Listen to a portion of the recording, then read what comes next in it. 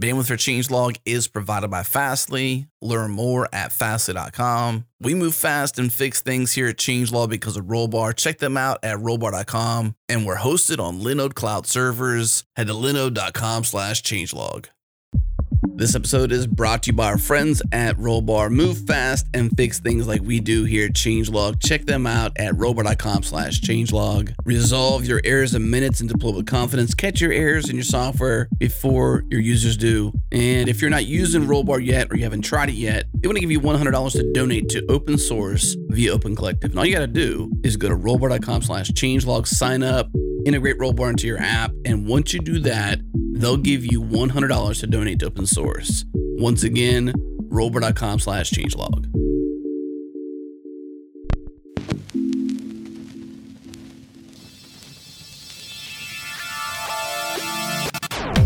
Welcome to JS Party, a weekly celebration of JavaScript and the web. Tune in live on Thursdays at 1 p.m. Eastern, 10 a.m. Pacific at changelog.com/live. Join the community and Slack with us in real time during the show at changelog.com/community. Follow us on Twitter. We're at JSPartyFM. And now on to the show. Hello, world. We are here and we are ready for a pretty big party. We have 4 panelists on the show today and lots to talk about. Let's find out who's joining me. Jared, first up, Suze Hinton. Suze, how are you doing? G'day there. How's it going? Hanging in there. Next up, Chris Hiller. What's up, Chris? Hello. And rounding out our panel today, Nick Nisi. What's up, Nick? Hoi hoi. Hoi hoi. Well, we have 3 awesome segments for you as per the usual. First up, we're going to do a news roundup. Lots going on, of course, in the JavaScript and web world. And then we're going to turn our attention to the Internet of JS things, in which probably Suze will do most talking and tell us all about the wacky world of hardware and stuff going on there. Finally, we'll finish up the show with some shout outs to people and projects who we appreciate. Let's get started with the news. And I think the biggest story of recent, and perhaps the most exciting and or controversial, we'll find out, is this concept and announcement of built-in modules. Chrome just started shipping them. There is a article written by Philip Walton, who's an engineer at Google, who's working on the web platform, and he announces KV storage, a key value storage, akin to local storage, but asynchronous, is being launched alongside this concept. This is the web's first built-in module. So think of it like a standard library for JavaScript, where you don't have to bundle them with your other JS or load them from a CDN. They're right there in the browser. Nick, you were talking about this. You want to open up and tell us your thoughts on KV storage, built-in modules, etc.? Yeah, so it's a pretty cool concept, potentially, that's now shipping. And it really caught me by surprise. I just saw a tweet that you can use it in Chrome and start playing around with it today. And the first standard module, or the first one that's built in that they're shipping, is what looks to be a wrapper around local storage, which when I use local storage, I tend to write a quick module to make it easy to get and set things in there as one of the first things I do. So it seems like a good, easy first win for that. The thing that I'm curious about, and I'm not actually sure, there is actually a stage 1 proposal from TC39 to add a standard library, and I'm not sure if this is part of that or not. In the referenced article, which we'll include in the show notes, he does reference the TC39's proposal JavaScript standard library repo, stage 1. Yep. So Philip is at least referencing that. So it seems like it's potentially the same thing. Yeah, so it's an interesting foray into this, and will be cool to see what follows, I think. But I know that there are concerns with standard modules too, with a standard library, beyond just my not invented here syndrome. You'll write your own darn key value storage, right? Yeah, I mean, the concern always with standard libraries is rot. It seems like a lot of times a standard library can get out there and be used and then not be well maintained. Now, in the browser world, it's even, I guess, a unique scenario where, I mean, you don't absolutely have a single vendor implementing these things. So if it's going to be in the browser by default, it has to be in all the browsers, or at least enough of them for you to use it, of course, with polyfills. But it seems like keeping all browser vendors in lockstep with introducing new things into the standard library, updating security fixes, etc., is a huge undertaking and one that could potentially go awry. Well, we're fixing that by just getting rid of browser vendors, it sounds like. No comment. Is some sort of a coup that's going to happen? Yeah, I mean, if you're looking for ammo for that argument, like, there you go. It's happening already, right? So Chrome makes... I don't know what's behind this, but I mean, it appears to be a kind of unilateral thing that was just implemented at Google in Chrome. I don't know if it's in Chromium, but yeah, I feel like that's a problem. I disagree with starting out with KV storage as the first example. And part of that is because when you talk about a standard JavaScript library, you cannot just consider that it's only in a browser runtime. And you can't even limit it to things like, well, it can also run as part of the Node.js runtime. Like JavaScript is going to be interpreted and run in environments outside of that. And I think by considering that KV storage is part of the standard library is actually not even specifically correct when you think of it in that context. But I'm interested in other people's thoughts about that. I hadn't thought of that, but yeah, that's an issue. I mean, Node doesn't have local storage. Why would Node need local storage, right? I mean, I'm sure somebody in user land has made a polyfill, but I think the concern from Node is, first off, they're going to be basically forced to implement this thing. And secondly, the namespacing going on is also, it seems to be an open question about what this prefix, the STD prefix, what should that be? What does that look like in Node? In the future, Node it looks like there's tentative plans to support this idea of built-in modules. And will they have to use the standard prefix? Will they have to use a Node prefix? Is there a different prefix entirely? It creates problems for, yes, other browser vendors, but especially Node. Yeah, I don't know about everybody else, but from where I come from, STD means something completely different. Yes, it means something different in Australia as well. Although it also used to stand for like long distance calls as well. So if you're making a long distance phone call, so that would confuse the conversation even further. Wow. I mean, partially why I am particularly vested and interested and concerned about this is because I have a number of libraries that I maintain that were written in JavaScript that should run both in a Node environment and also in a browser environment. And I already have very interesting, I guess, bundling entry points and setups because, for example, we have a native, I guess not native, but we have a WebSocket API that's available in all of the modern browsers, but we don't actually have that in Node.js. And so I have to swap that out with a specific third-party library and things like that. And so introducing this concept actually just makes my life a lot harder in order to do this. And that's also where I'm coming from, even outside of just considering that key value storage is not the best first standard module, I guess, to have out in the wild. What are some other modules that would make sense in terms of standard library? Chat's mentioned we have a few things already, math and date, things that are in the global namespace, local storage in the browser, of course, also in the global namespace. I do like the advantage of being able to only import and pull in things into the runtime that you need and not having everything bog down the VM. But what are some other modules that are so globally useful and yet don't exist that could be put in addition to this one, which, like you said, Suze, isn't the best first one, but does anybody have any ideas or even a wish list of standard libraries that they would want to have in JavaScript? It would be better to have better, I guess, I would like to see better binary manipulation support, I guess. That would be nice to have because a lot of the bit manipulation techniques and everything, it's not 100% complete in JavaScript. I'm not sure this is actually necessary at all. I mean, what? I mean, I'm with Chris on this. I really am. I'm trying so hard, but I just don't think, I don't know. I can see only one advantage with this. And that is, remember when Node.js first came out and people were accidentally npm installing standard library modules such as FS and crypto and things like that, right? And then that was obviously ripe for abuse. But also you were just installing and like shipping things that you didn't actually need to, even if people were just uploading the exact same, standard built-in. And I think that it can help with education when you're first learning what is part of the standard library. But I don't necessarily think that that's even compelling enough. Like it's just, if you learn the language and if you learn what comes standard, then you shouldn't need to have this. And I really don't think that the concerns are outweighed by that one small advantage. But I'm interested in Chris, given that I interrupted him. I'm sorry.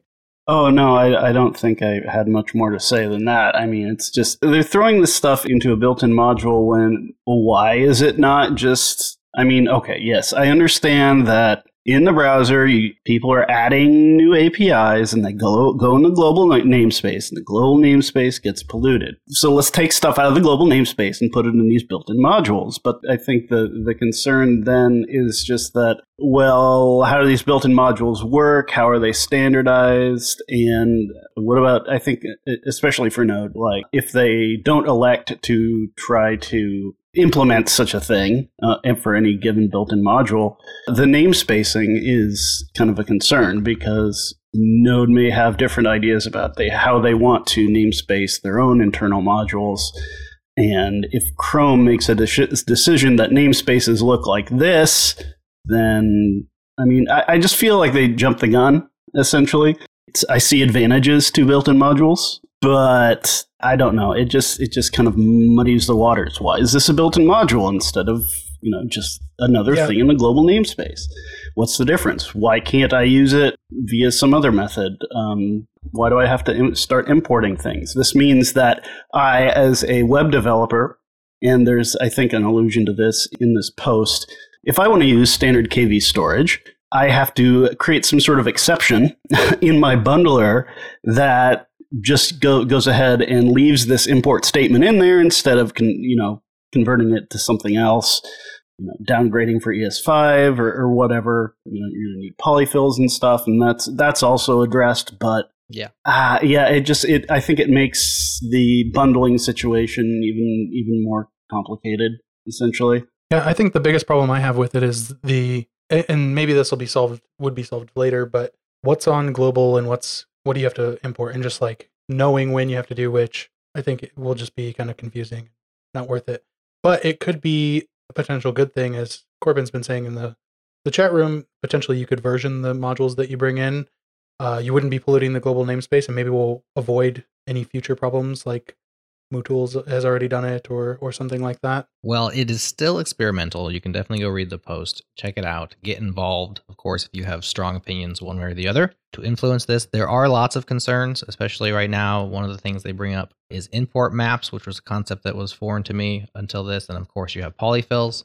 So very much at the bleeding edge of the web, and something that the Google and Chrome teams are working on pushing forward, but still in the experimental phase. Let's turn now to a little bit different kind of news, not so much on the technical front, but on the community and sustainability front.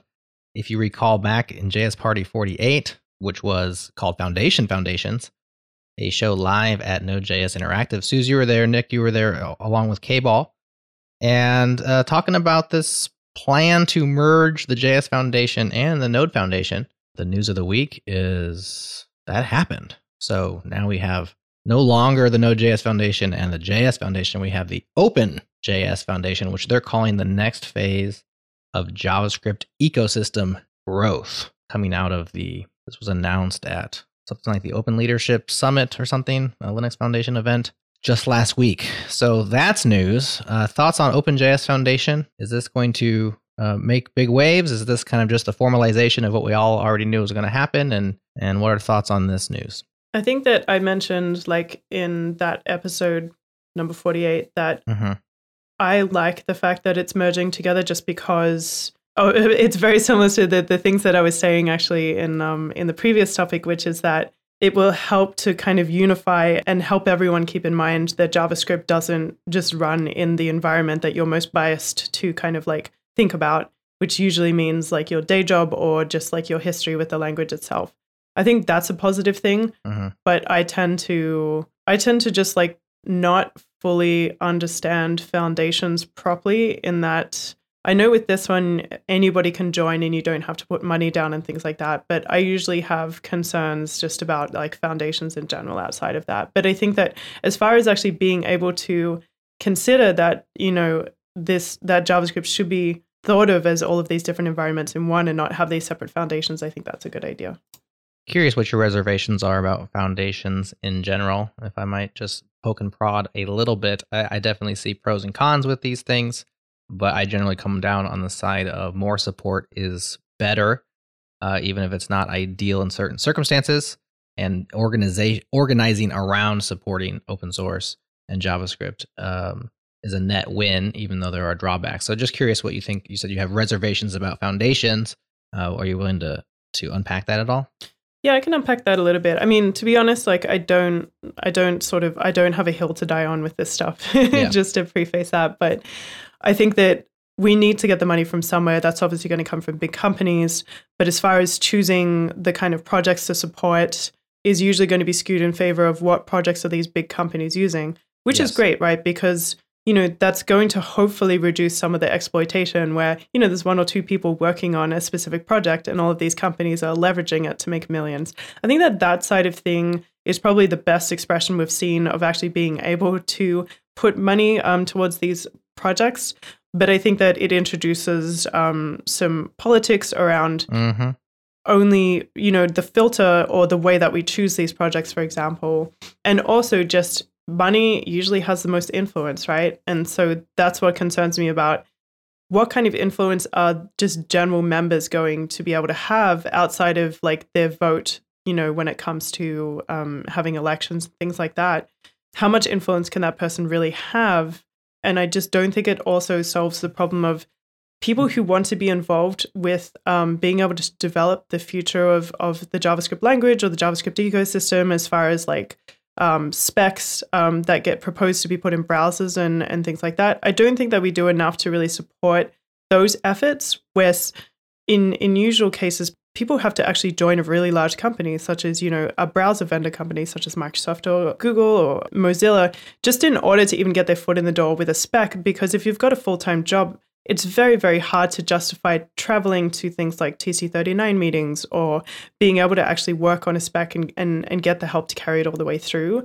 And I think that we still don't do a good job of that. And after reading the information and the FAQ behind the OpenJSFoundation, I still don't think that they're addressing these kinds of problems where, to get a spec through, you still, to a degree, have to have a certain amount of like power on your side in order to be able to develop that.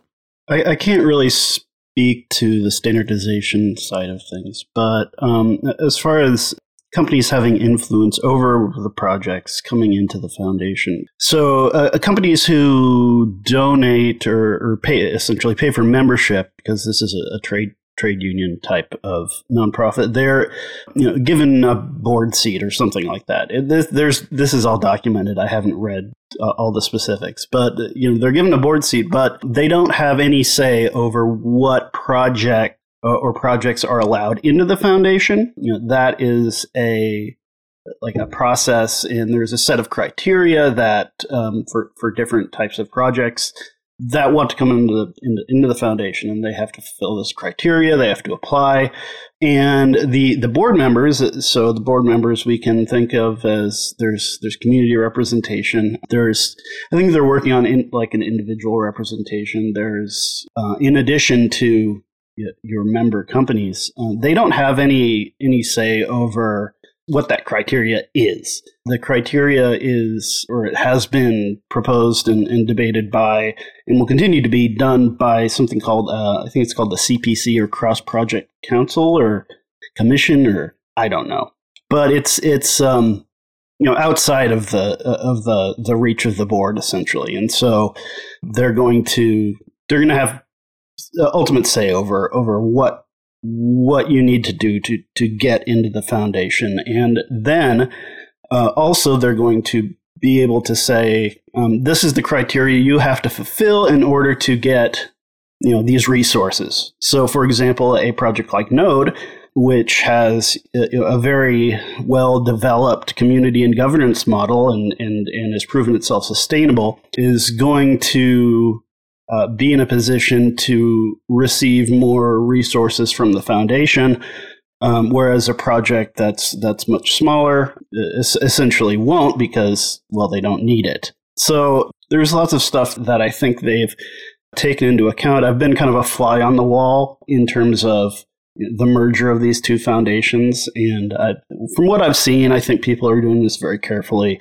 They're being very protective of the projects and their own self-determination, and not trying to not let influence from any one company kind of change and screw stuff up, essentially. Will this have any effect on just everyday users of these projects? Probably not. Yeah. And as far as, if you use any project that's in the JS Foundation now, do you notice that it's in the JS Foundation? Unless you're contributing to that project, probably not. Yep. And even then, the only thing I notice is the CLA bot making sure that I've signed the contributor license agreement, which I'll probably have to sign a new one. Yeah, probably. And of course, with the JS Foundation, and I don't know as much about the Node Foundation, but in the JS Foundation anyway, projects, there's no technical, projects are fully there's no monkeying with the technical stuff from some board member or somebody way up in the organization. Projects have full control over what they do. Well, let's turn now to our last bit of news for this show, which is making a little bit of waves, not exactly JavaScript specific, but definitely related for anybody trying to bust into the industry. Lambda School, which is well known, one of those 9-month immersive programs that are teaching you everything you need to get started in web development or iOS or basically in software development, which already made waves by changing their funding model so that you don't pay them cash up front. You actually go for free, and then they take a portion of your salary once employed afterwards, which is interesting. They're now also, as of recently, added an $18,000 stipend to select students. So Austin Allred, who's the co-founder and CEO, recently said that we know that one of the hardest parts of deciding to go back to school is figuring out how to make it work without a full-time salary. And so they are launching this living stipend pilot program. It says, we are looking at how we can create more products and innovative ways to help support our current students and to expand who can become a Lambda School student. So cool idea on the face of it. Seems like that's providing more access to people who, for financial reasons, wouldn't be able to try this out. What are your thoughts on Lambda School and this idea of basically paying people to go there while they're at school? I don't know about all of you, but I get a lot of questions from non-developer friends who want to become developers. And they ask, how should I get started? How can I do this? And, we've had coding schools in Omaha and around the country for a while, but they can be very immersive, and you never know really the quality of them unless you look through the curriculum or go through it or work on it. It's tough to know, will this actually prepare someone for a real job? And I think that this has a real benefit in that the way that they will take money from you once you have a job, and the job has to be paying over $50,000. So They are incentivized to give you the best education for your money because they're only going to be able to take that if they can help you land a good job. So I've recommended this in the past to friends, but it's been difficult for them to be like, okay, I will put my life on hold and quit my job to go do this and be fully immersed in it.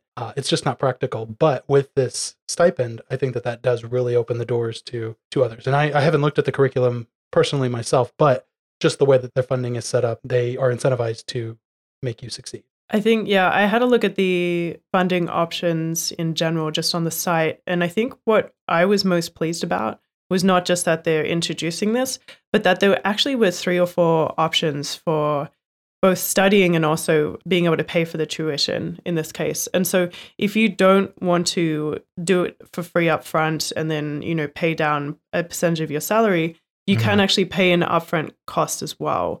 And so, that might work better for your arrangement where you feel that, no, I'm absolutely committed to this. Or if I actually put this amount of money up front, I'm going to be, I guess, psychologically more committed to it because I won't get that money back. And I like the fact that there are a number of different options that can work for everybody.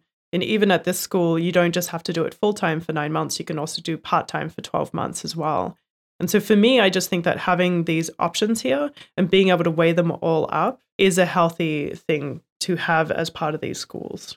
Absolutely. Anytime you provide more options for more people, I think it's a good thing. I'm trying to find, Austin actually posted a nice image to Twitter, copy link to tweet, that I'll put now in the chat room, which really shows the options they have in terms of price up front versus price afterwards, and then with the regular Lambda School, and then plus the stipend. So basically what happens is if you are qualified for the stipend, and there's a couple of questions that they ask in order to do that, and you do decide to do the pay afterwards approach, they'll give you a $2,000 a month living stipend while you are in the course. You will then share 10% of your income over the next 5 years for a maximum payback of $50,000. Whereas if you go without the stipend, it's a 17% income share for 2 years for a max payback of $30,000. So they're absolutely recapturing those costs over time, but they're willing to take the risk. And I think it shows that they're betting on themselves to a certain degree, because they have to actually deliver for you. Not only are they giving you the upfront zero cost schooling, but now they're actually cash out of the business into your pocket in order to recapture it later. I think it takes a lot of confidence. I think it's an interesting proposal. And I think it's probably one that, if successful, we'll see at more coding schools around the country. The only thing that I will say about this is that this model, and maybe like you can correct me if the math doesn't work out this way for you, this model is very similar to other models in that if you are the least financially privileged, you will end up paying more in the long run. That is the only comment that I will make. The best case scenario is that you have the tuition up front, because looking at that, it looks like you save the most money there. Yeah. The next best thing is that you can actually support yourself without the stipend, because your maximum payback over time will be less, even if you are spending your own money. It's just that you will probably not feel like you owe as much, in the years after if you get a job. And then obviously the maximum thing is that you pay nothing up front and you have the stipend, and you're tied to pay that money back, and the most amount of money over the longest period of time. And so it doesn't, obviously, if you're supporting yourself, you're still spending that stipend. Right. It's just you've created the stipend for yourself. But I'm definitely seeing that in a lot of cases, it's the same with people saying, why don't poor people, bulk purchase things because they save money? And it's because they just don't have the money up front to be able to have those savings in the first place. So that's the only comment I will make about that. But again, I think it's healthy that there are a number of different options in order to just get people into finding a career that's either more stimulating for them intellectually or is better, puts them into a better financial situation, like over the long term. Mm-hmm. Yeah, no doubt the disadvantaged is still disadvantaged under this system, but they now have access where they previously didn't. Right. I just wanted both sides. No, absolutely. A step in that direction, at least. Other thoughts before we call it a segment? I think that if I were in this position, I would probably be seriously considering this. Like if I wasn't a developer but wanted to become one, I'd be considering this as an option. I don't know what the pricing models are for other schools, though, honestly. Well, if you're out there in listener land and you're aspiring JavaScript developer, definitely check out Lambda School and this new program.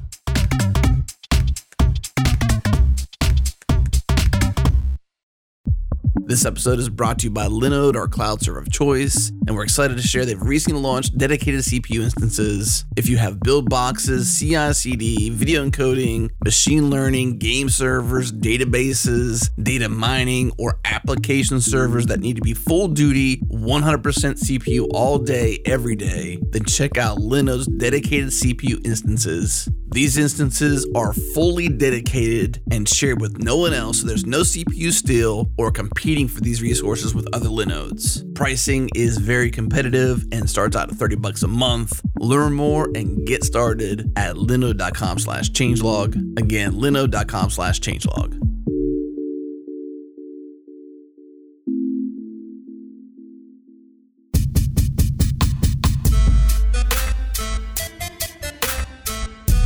Next up, it's time for the Internet of JS things.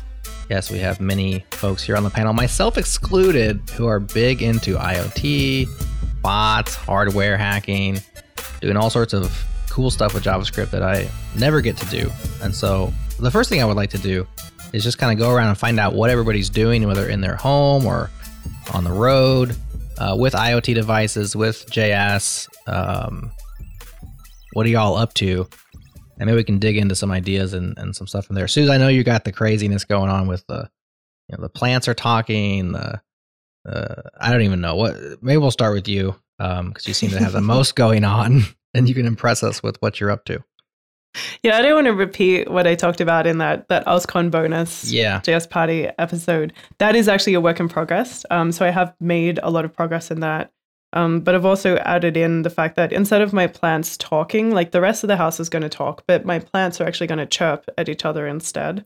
Okay. What drove that decision? So I'm on the I've basically completed the prototype, and then I'm now laying out the official PCB production version of that, but it uses an audio data protocol so that I can be offline. So I think I mentioned on that previous episode that I wanted all of this to be offline. And so an easy way to not even have to set up a local network for yourself is to use something like an audio data protocol instead. And so that's obviously confined to a certain space, which is good. And there's already libraries out there that you can use, such as Chirp.io, which is what I'm using. And so instead, my plants can all synchronize with each other by chirping out like packets of data. They can basically show each other stats on, the screens that are part of the PCB that I'm designing. And in that way, I don't actually have to have any kind of network set up. So I feel that I'm less susceptible to the IoT cliche of, hacked devices and things like that. Did they use like a, 8 dB speaker, or what kind of speaker did they use? Mm-hmm. So the first prototype had a regular, very tiny speaker that was attached to a headphone jack. And that was kind of designed for iPhones and other smaller devices. But I was using a prototyping board that had an audio jack. So they all had their individual speakers that they could chirp out of. And then they each had a MEMS microphone to be able to hear each other's chirps as well. The second prototype is different. I'm actually going to be introducing another communication protocol called Bluetooth, which we're mostly familiar with. And they're each going to connect to one Bluetooth speaker in turn and use that as their kind of like broadcast loudspeaker to talk to each other. I need to see your code and stuff. It's very fun. So you have an ETA on completion, or is this just the ongoing project that continues to evolve and adapt? Oh, so yeah. Yeah, that's a great question. So I'm actually going on a really long vacation soon, and I have some plants that need to be watered while I'm actually away. So I would come back to them being not in a good state if they weren't watered while I was away. So right now, my deadline, at least for the second working version, which could end up being a last-minute slapped together perf board soldering situation if the PCBs don't arrive in time, or if there's a bit of a hitch and a wrong soldered joint on the PCB. That needs to be done in 2 weeks. So it's actually going to be pretty soon. What did you use to design your PCB? Oh, I used KiCad. Tell us more. I have no idea what these things are. Oh, okay. So KiCad is the open source PCB/schematic parts layout program. It's really, really cool. I've used a bunch of different ones in the past. I've used Fritzing because they support vectors properly. So if you want to do really artistic, cool looking boards or screen prints on the actual silk screens, on the boards, you can use that. But that's a little bit limited. And Eagle to me was closed source, very proprietary, very expensive. And so I ended up going with KiCad recently, and I've really been enjoying it. The recent KiCad 5 was actually pretty big. Like, there were a lot of improvements to the user experience, and I've found it a joy to use. The only problem is I think it has some form of memory leak, because if I leave it open on my computer for an hour, my computer will just start slowing down to a halt. And as soon as I quit it, it's fine. How did you learn to use KiCad? Video tutorials, actually. There's some really good ones that I can link in the show notes that helped me a lot. I think the advantage that I had was I'd already played around with Eagle and Fritzing and followed tutorials, and I've made several PCBs already. So for me, I was really just looking for, this is the equivalent functionality in this program. So I think it's a little tricky to get started with, but I can definitely link the videos that for me were the most straightforward and clear. Excellent. Please do that. We will put those in your show notes, listeners. So if you want to learn KiCad, links to KiCad, links to PCB stuff, whatever Suze gives us, we're going to put in the show notes. So expect notes full of links in there to get everybody started. Let's hop over to Nick. You got something in the list there. What's your home hacking story? What are you up to? Okay, first off, I'm not happy about following the amazing Suze on this because I should have asked you first. We should have closed with Suze. Mine looks like child's play compared to the amazing stuff she's doing. So that's awesome. I've never heard of this chirp thing, and it looks so cool. But some cool stuff that I've done, which is not really all that cool in comparison, is I created a photo booth, and I used a Raspberry Pi for it. And the reason was it was for my sister-in-law's wedding. I guess just a fun project to play around with that. But I got a whole bunch of scattered components from Amazon, including a display that you're supposed to wire into a car, but I wired it into a Raspberry Pi, and then a whole bunch of buttons and a breadboard, and then hooked that into a digital camera so that the Raspberry Pi could send signals to the digital camera and tell it to take pictures. Those would automatically get transferred back to the Raspberry Pi, and then that would I think I had a cron job every minute rsync those up to a server so that you could have like a live photo booth and view the pictures right away, which was pretty cool. But it used I think ImageMagick to combine all of the pictures into like what you call those, like a photo thing that you would have at a photo booth, multiple photos on it. Like a collage. Yeah, a collage. But the cool thing was like it used physical buttons, and it had RGB LED on it, so it would be green when it's ready to take a picture, and then you push a button, and then that would start blinking yellow, and then it would turn red and take a picture, and it would do that 4 times, and then combine them all together. So you had this button just hanging off the side of it to do that. But I also had a hidden red button on the back of it, and that's because at the venue that it was actually being used at, there was no Wi-Fi at all. So I had it just tethering to my phone, which you can program the Raspberry Pi to automatically look for a specific SSID and connect to it, and you can have the password in it and all of that. But the problem is that was finicky because if I walked more than a few feet away with my phone, it would disconnect, and then I'd have to figure out how to unplug it and plug it back in. So I had a button on the back that would immediately tell the Raspberry Pi to just restart so that it would reconnect to the Wi-Fi, to my phone tethering so that it could do that. And it worked. There was over 100 pictures taken and uploaded in that day, so it was pretty cool. I noticed, Nick, that you're using Pygame, which is something that I've used on a Raspberry Pi as well to do hardware-related things. It almost gives you that the Arduino, setup and then loop functions. Yeah. I think that's actually really good. Yeah, and that I should also caveat that part isn't really JavaScript. That's the only Python I've ever written to. But the node, it was a node server that it was uploading everything to. So kind of a collage of technology going into it. To reuse the term. Yeah. Yeah, we should get you into Johnny 5, Nick. I think you'll really like Johnny 5 if you liked working with the general Python GPIO stuff. Actually, so this was in May of 2015, and I left the day after this wedding and went to JSConf 2015 and did the NodeBots day with Rick Waldron and built a little robot car with Johnny 5. That was a lot of fun. Yay, that's awesome. I think I would have been there too, now that I come to think of it, because I've sort of been attending and helping out with those workshops for the last few years. That's awesome. Yeah. Well, you don't give yourself enough credit, Nick, because this is super cool. And I hope you're wearing your wizard costume to this wedding, because this is like some serious wizardry right here. Yeah, this is a really cool project. There's a lot of moving pieces, and it all came together really nicely. Yeah, amazingly. It's great when a good plan comes together, especially when you know that behind the scenes it's like patched together with super glue and string and tape, but nobody got to know about it. It works great, and that's what Hacking's all about. So that's a spectacular story. All right, Chris, how about you? Have you done any IoT stuff recently? No. I moved I moved last June, and then I moved again, and all of my stuff is pretty much still kind of packed and it's in the garage. So I haven't gotten a chance to do much hacking. But there's a couple of things. One was a question. The other is this particular issue in Node.js I wanted to bring to people's attention. So a little while ago, I don't know, a couple weeks ago maybe, there was talk of actually removing support in Node for ARMv6.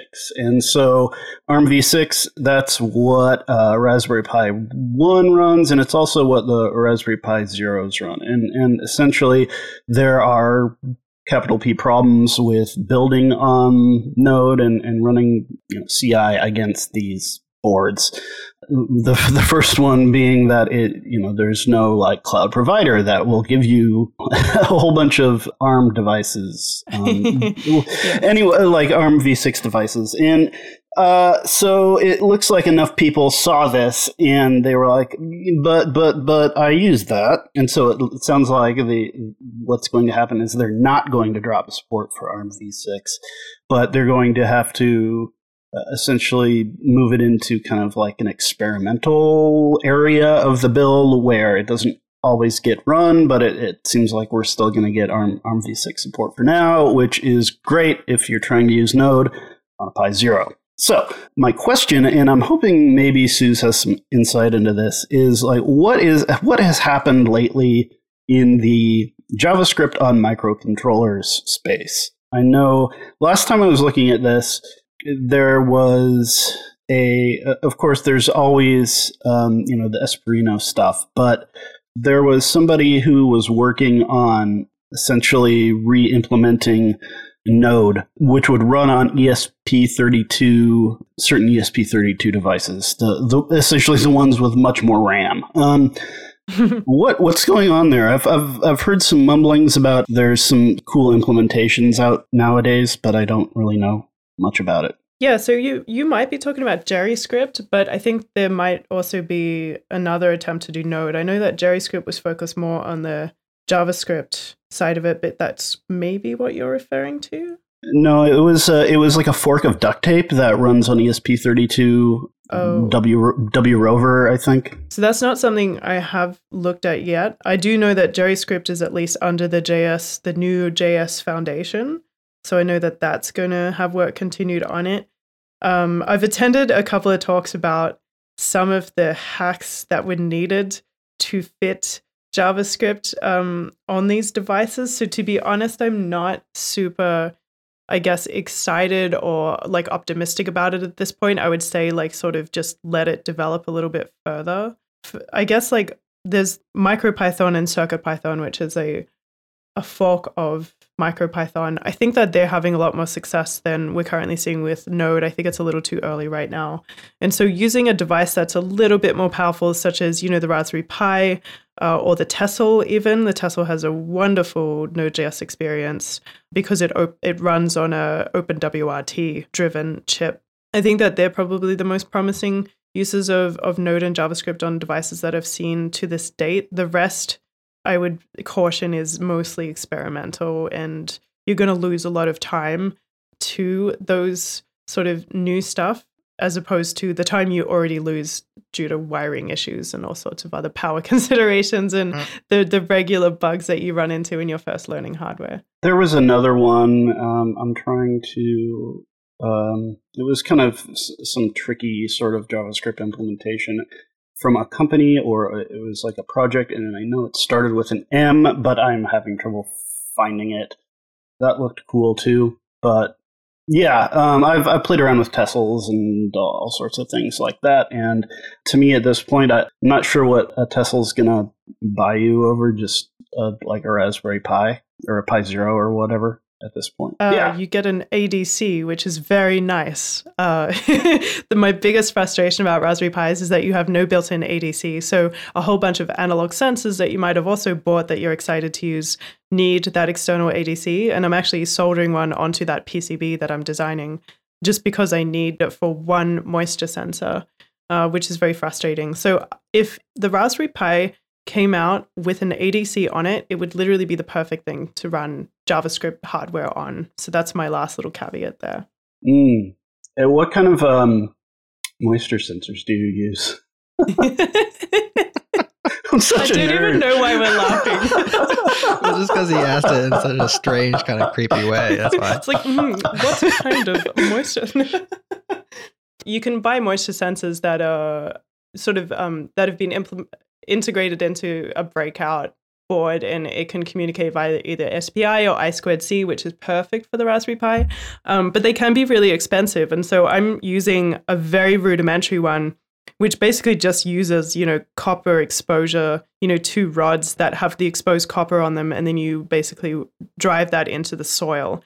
And so you're just measuring, you give that power and ground, and then there is a signal wire that you're just literally reading your analog signal from. So it's, when you do convert it to digital through the ADC, you end up with a value between 0 and 1023, right? And so just keeping costs down alone, but also just knowing that out of the box, no matter what sensor you buy will work is kind of important. When I would have played with those before, whenever I used resistive sensors and I'd stuff it in the soil and it would, I'd water the plant and it would sit in there, and then I'd pull it out, a little, I don't know, maybe a month later or something, it would be all corroded. Yeah, there's a hack for that. Do you have that problem? Yes. The reason for that is that you're supplying power to it at all times, which is going to be causing that corrosion. And so usually what we recommend is that and I was actually about to mention it and I thought it was totally tangential, but when you have your power wire hooked up, instead of just hardwiring it to something that's always on,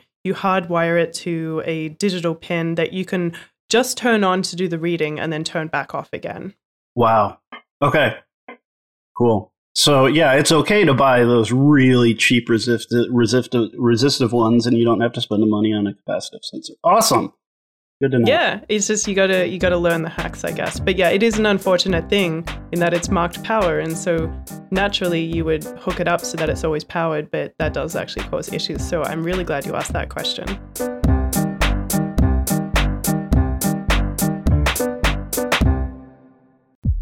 This episode is brought to you by Manifold. Manifold is the easiest way for you to discover, buy, and manage the best developer services for your application, regardless of your cloud. Manifold is changing the way developers and cloud services work together, easily find, integrate, and share the best cloud services. And what's interesting is as you assemble your stack, you can organize your services into projects, then create and invite team members to collaborate via role-based access controls. And I love their hacker-friendly signup experience too. For example, if you're on a Mac, you can install the Manifold CLI via Homebrew, then run Manifold signup to get started. It's so easy. Learn more and discover the best cloud services for your projects at manifold.co. Again, manifold.co.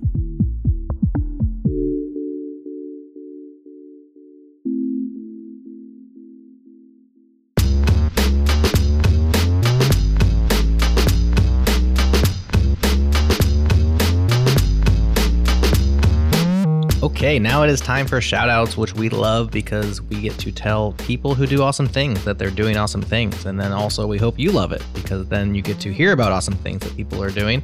And maybe you haven't heard of these awesome things, and so you can check them out. So with that being said, let's pass it over to Suze to give your shout-out. Suze, what you got? I'm really excited about GitHub Actions. Oh, yes. And I know not everyone's in the beta and I feel really bad and I'm sorry, but I'm in the beta and I'm very excited about it. Like a humble brag. I just got lucky in that, with the GitHub acquisition with Microsoft, a few of us were lucky enough to be in the alpha before the beta was even announced. So nice. So I've been playing around with these for a while because I was given access to them a while ago. I think the biggest strength is that you can run GitHub Actions in any language you want. Mm-hmm. And so, obviously try to just use a shell script to start with to do something simple. And if it gets more complicated, then that's where you can abstract out. And essentially, the older way of doing things that's established is you have a webhook and GitHub will hit that webhook on certain events that you're after. But you have to find a place to host that webhook, right? So these days, a lot of the time it's serverless, but you're still managing that infrastructure. You're still paying for it.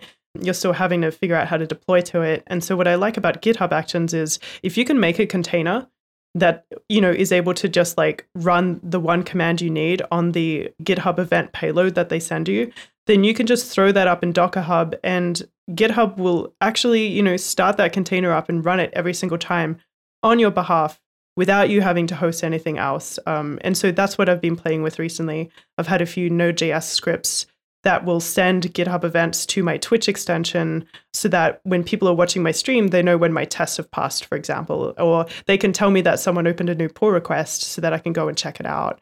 And so that's been so fun. But I really like the fact that if you can create your own Docker container, then you can basically do anything you want with these payloads without having to find a place to host them. Which means free Bitcoin mining. Yay!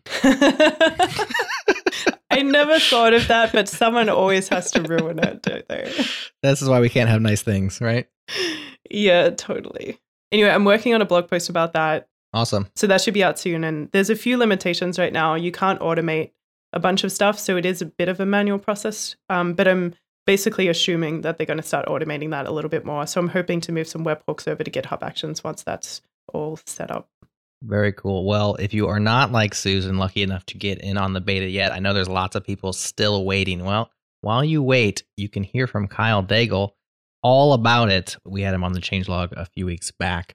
I'll link that up. GitHub Actions is the next big thing. We go deep into that. And he even answers my question about Bitcoin mining. So they have a response to the leeches out there who want to have the free compute power. So listen to that in the meantime, and hopefully we'll all get in that beta soon, or hopefully it'll become out of beta and we can all start using it. I'm excited for the community shared workflows to start flowing towards my repos, so I don't have to write very much code. I can get all the benefit. That's just kind of the lazy, selfish guy that I am. All right. Thanks, Suze. Chris, you are up. How about some shout outs from you? I just wanted to give a shout out to Jory Burson, who's been helping the projects in the JS Foundation. And she's been involved with the foundation merger talks and planning, and she's been doing an awesome job of helping out with the projects in the JS Foundation and essentially, what they need from the merged foundation and basically any other question. She's been great. So thank you, Jory. Awesome. Thanks, Jory. Give us a link to Jory. We'll link her up and y'all can connect with her on the interwebs. All right. Nick, got shout outs for me? Yeah. So this isn't really a shout out to a specific person, but it is a shout out to a new feature that I really like a lot. And that is suggested changes on GitHub. When you're going through doing a review of a pull request, sometimes you want to be nitpicky, and that can come off as you're just being too verbose in your feedback. But this is the best of both worlds, because you can be that nitpicky and also make those changes yourself in a suggestion, and then the person can apply those changes, which is great. So you're saving them work, but you're getting the results that you need. And it's pretty nice for projects where maybe you're not using something like Prettier and everything is formatted perfectly all the time. Or if you have suggestions about how something could be written better, or a bug fix, or you noticed a bug and fixed it, you can suggest that right in line, and then all the other person has to do is click a button and that change is applied. So really cool feature that makes working with reviews and working with people much easier, because encoding people are the hard part. Absolutely. Pretty cool how many small features, I'm just saying small in terms of surface area, not in terms of how you implement it, but just GitHub's really been rolling out the incremental improvements to the platform really at a nonstop, at a breakneck pace over the last few months, ever since the change in management, the new CEO and all that. So that's something that's new. Of course, Actions is a huge thing, but it's just all these little refinements they've been doing, just making it a better place to be part of the community. So it's pretty awesome. All right, let's finish up this show with a few shout outs for me. I couldn't help but alliterate because I thought of two that started with a T, so I had to think of a third. I got three quick ones: TurboLinks, Tmuxinator, and Tree. Yes, the Tree command, which is super cool. So first of all, TurboLinks, if you do not know, is a JavaScript library that allows your website to feel like a single page app when it's not a single page app. So you get a little bit of the best of both worlds. Basically, it hijacks anchor clicks and requests the next page via Ajax, strips out the parts you don't want, and loads it into the page. It's very slick. We've been using it on changelog.com for years, and it's how we accomplish our on-site player, which is static and sticky in the footer. So you go to an episode, you click play, and you continue to browse the site, and that player stays there. Usually that kind of feature is only available if you have a single page app, but we do not have a single page app. Every single page is rendered server-side, and TurboLinks makes it feel like an SPA. So shout out to the folks at TurboLinks for that library. It's very cool. Next one up, Nick, you might like this, Tmuxinator. Have you ever used Tmuxinator? Right when I was first starting to use Tmux. Oh, you graduated. I don't like YAML. It's the only problem. So if you are a Tmux user, I've been using Tmuxinator for many years, and admittedly, I just kind of set it up and I don't really do too much now. But what it is a configurator for Tmux. So if you think about a Tmux in terms of a bunch of different sessions, it makes a lot of sense in terms of projects you're working on or individual libraries. If you have a separate setup for each one, and it's somewhat standard. So for instance, for the changelog website, I'll have a server pane, a console, a shell, and then something running the tests. And I don't want to set that up each and every time. And so with Tmuxinator, you basically get, yes, it's YAML, you get these little configurations for tmux, and you can just say tmuxinator and then the name of the session, and it will bring it to life over and over, and you can configure the dog do out of it. So it's pretty cool. So check that out, tmuxinator. It is a Ruby gem, so you'll install it that way, but it is very cool. Last and not least is the tree command. Nick, you gotta like the tree command, right? Oh, love it. Love it. So this is by Steve Baker. So one of these almost built-ins, I think it actually you do install at least on a Mac with Homebrew. It may be installed on Linux's by default. If not, I'm sure it's an apt-get or a yum install away. The tree command is like ls, only it will actually recurse the current directory structure that you're in and print it out in a nice digestible format. Think of it like, for you, Tim or Nick, you can think of it like nerd tree, right, in your Vim tab, where it has them all kind of printed out in nice color-coded ways, only just a one-off use. So if you have a new project or you want to know what the heck's going on in a certain directory and just see how far down the rabbit hole you can go, you just use the tree command and it will show you that. I use it all the time, especially on new things, and it's a great little utility. So those are our shout-outs for today. As always, links to everything mentioned in today's show will be in the show notes. We have a very cool episode in the work for next week, talking about a brand new package manager, working with modern modules and stuff called Pika. And we have a special guest to talk to us about that. So that's our show for this week. We'll see you next time. All right, thank you for tuning in to JS Party this week. Tuning live on Thursdays at 1 p.m. U.S. Eastern at changelog.com/live. Join the community and Slack with us in real time during the shows. Head to changelog.com/community. And do us a favor, share this show with a friend, rate us on Apple Podcast, go into Overcast and favorite it. And thank you to Fastly, our bandwidth partner. Head to fastly.com to learn more. And we move fast and fix things around here at Changelog because of Rollbar. Check them out at rollbar.com. We're hosted on Linode Cloud servers. Head to linode.com/changelog. Check them out and support this show. Our music is produced by Breakmaster Cylinder. And you can find more shows just like this at changelog.com. Thanks for tuning in. We'll see you next week.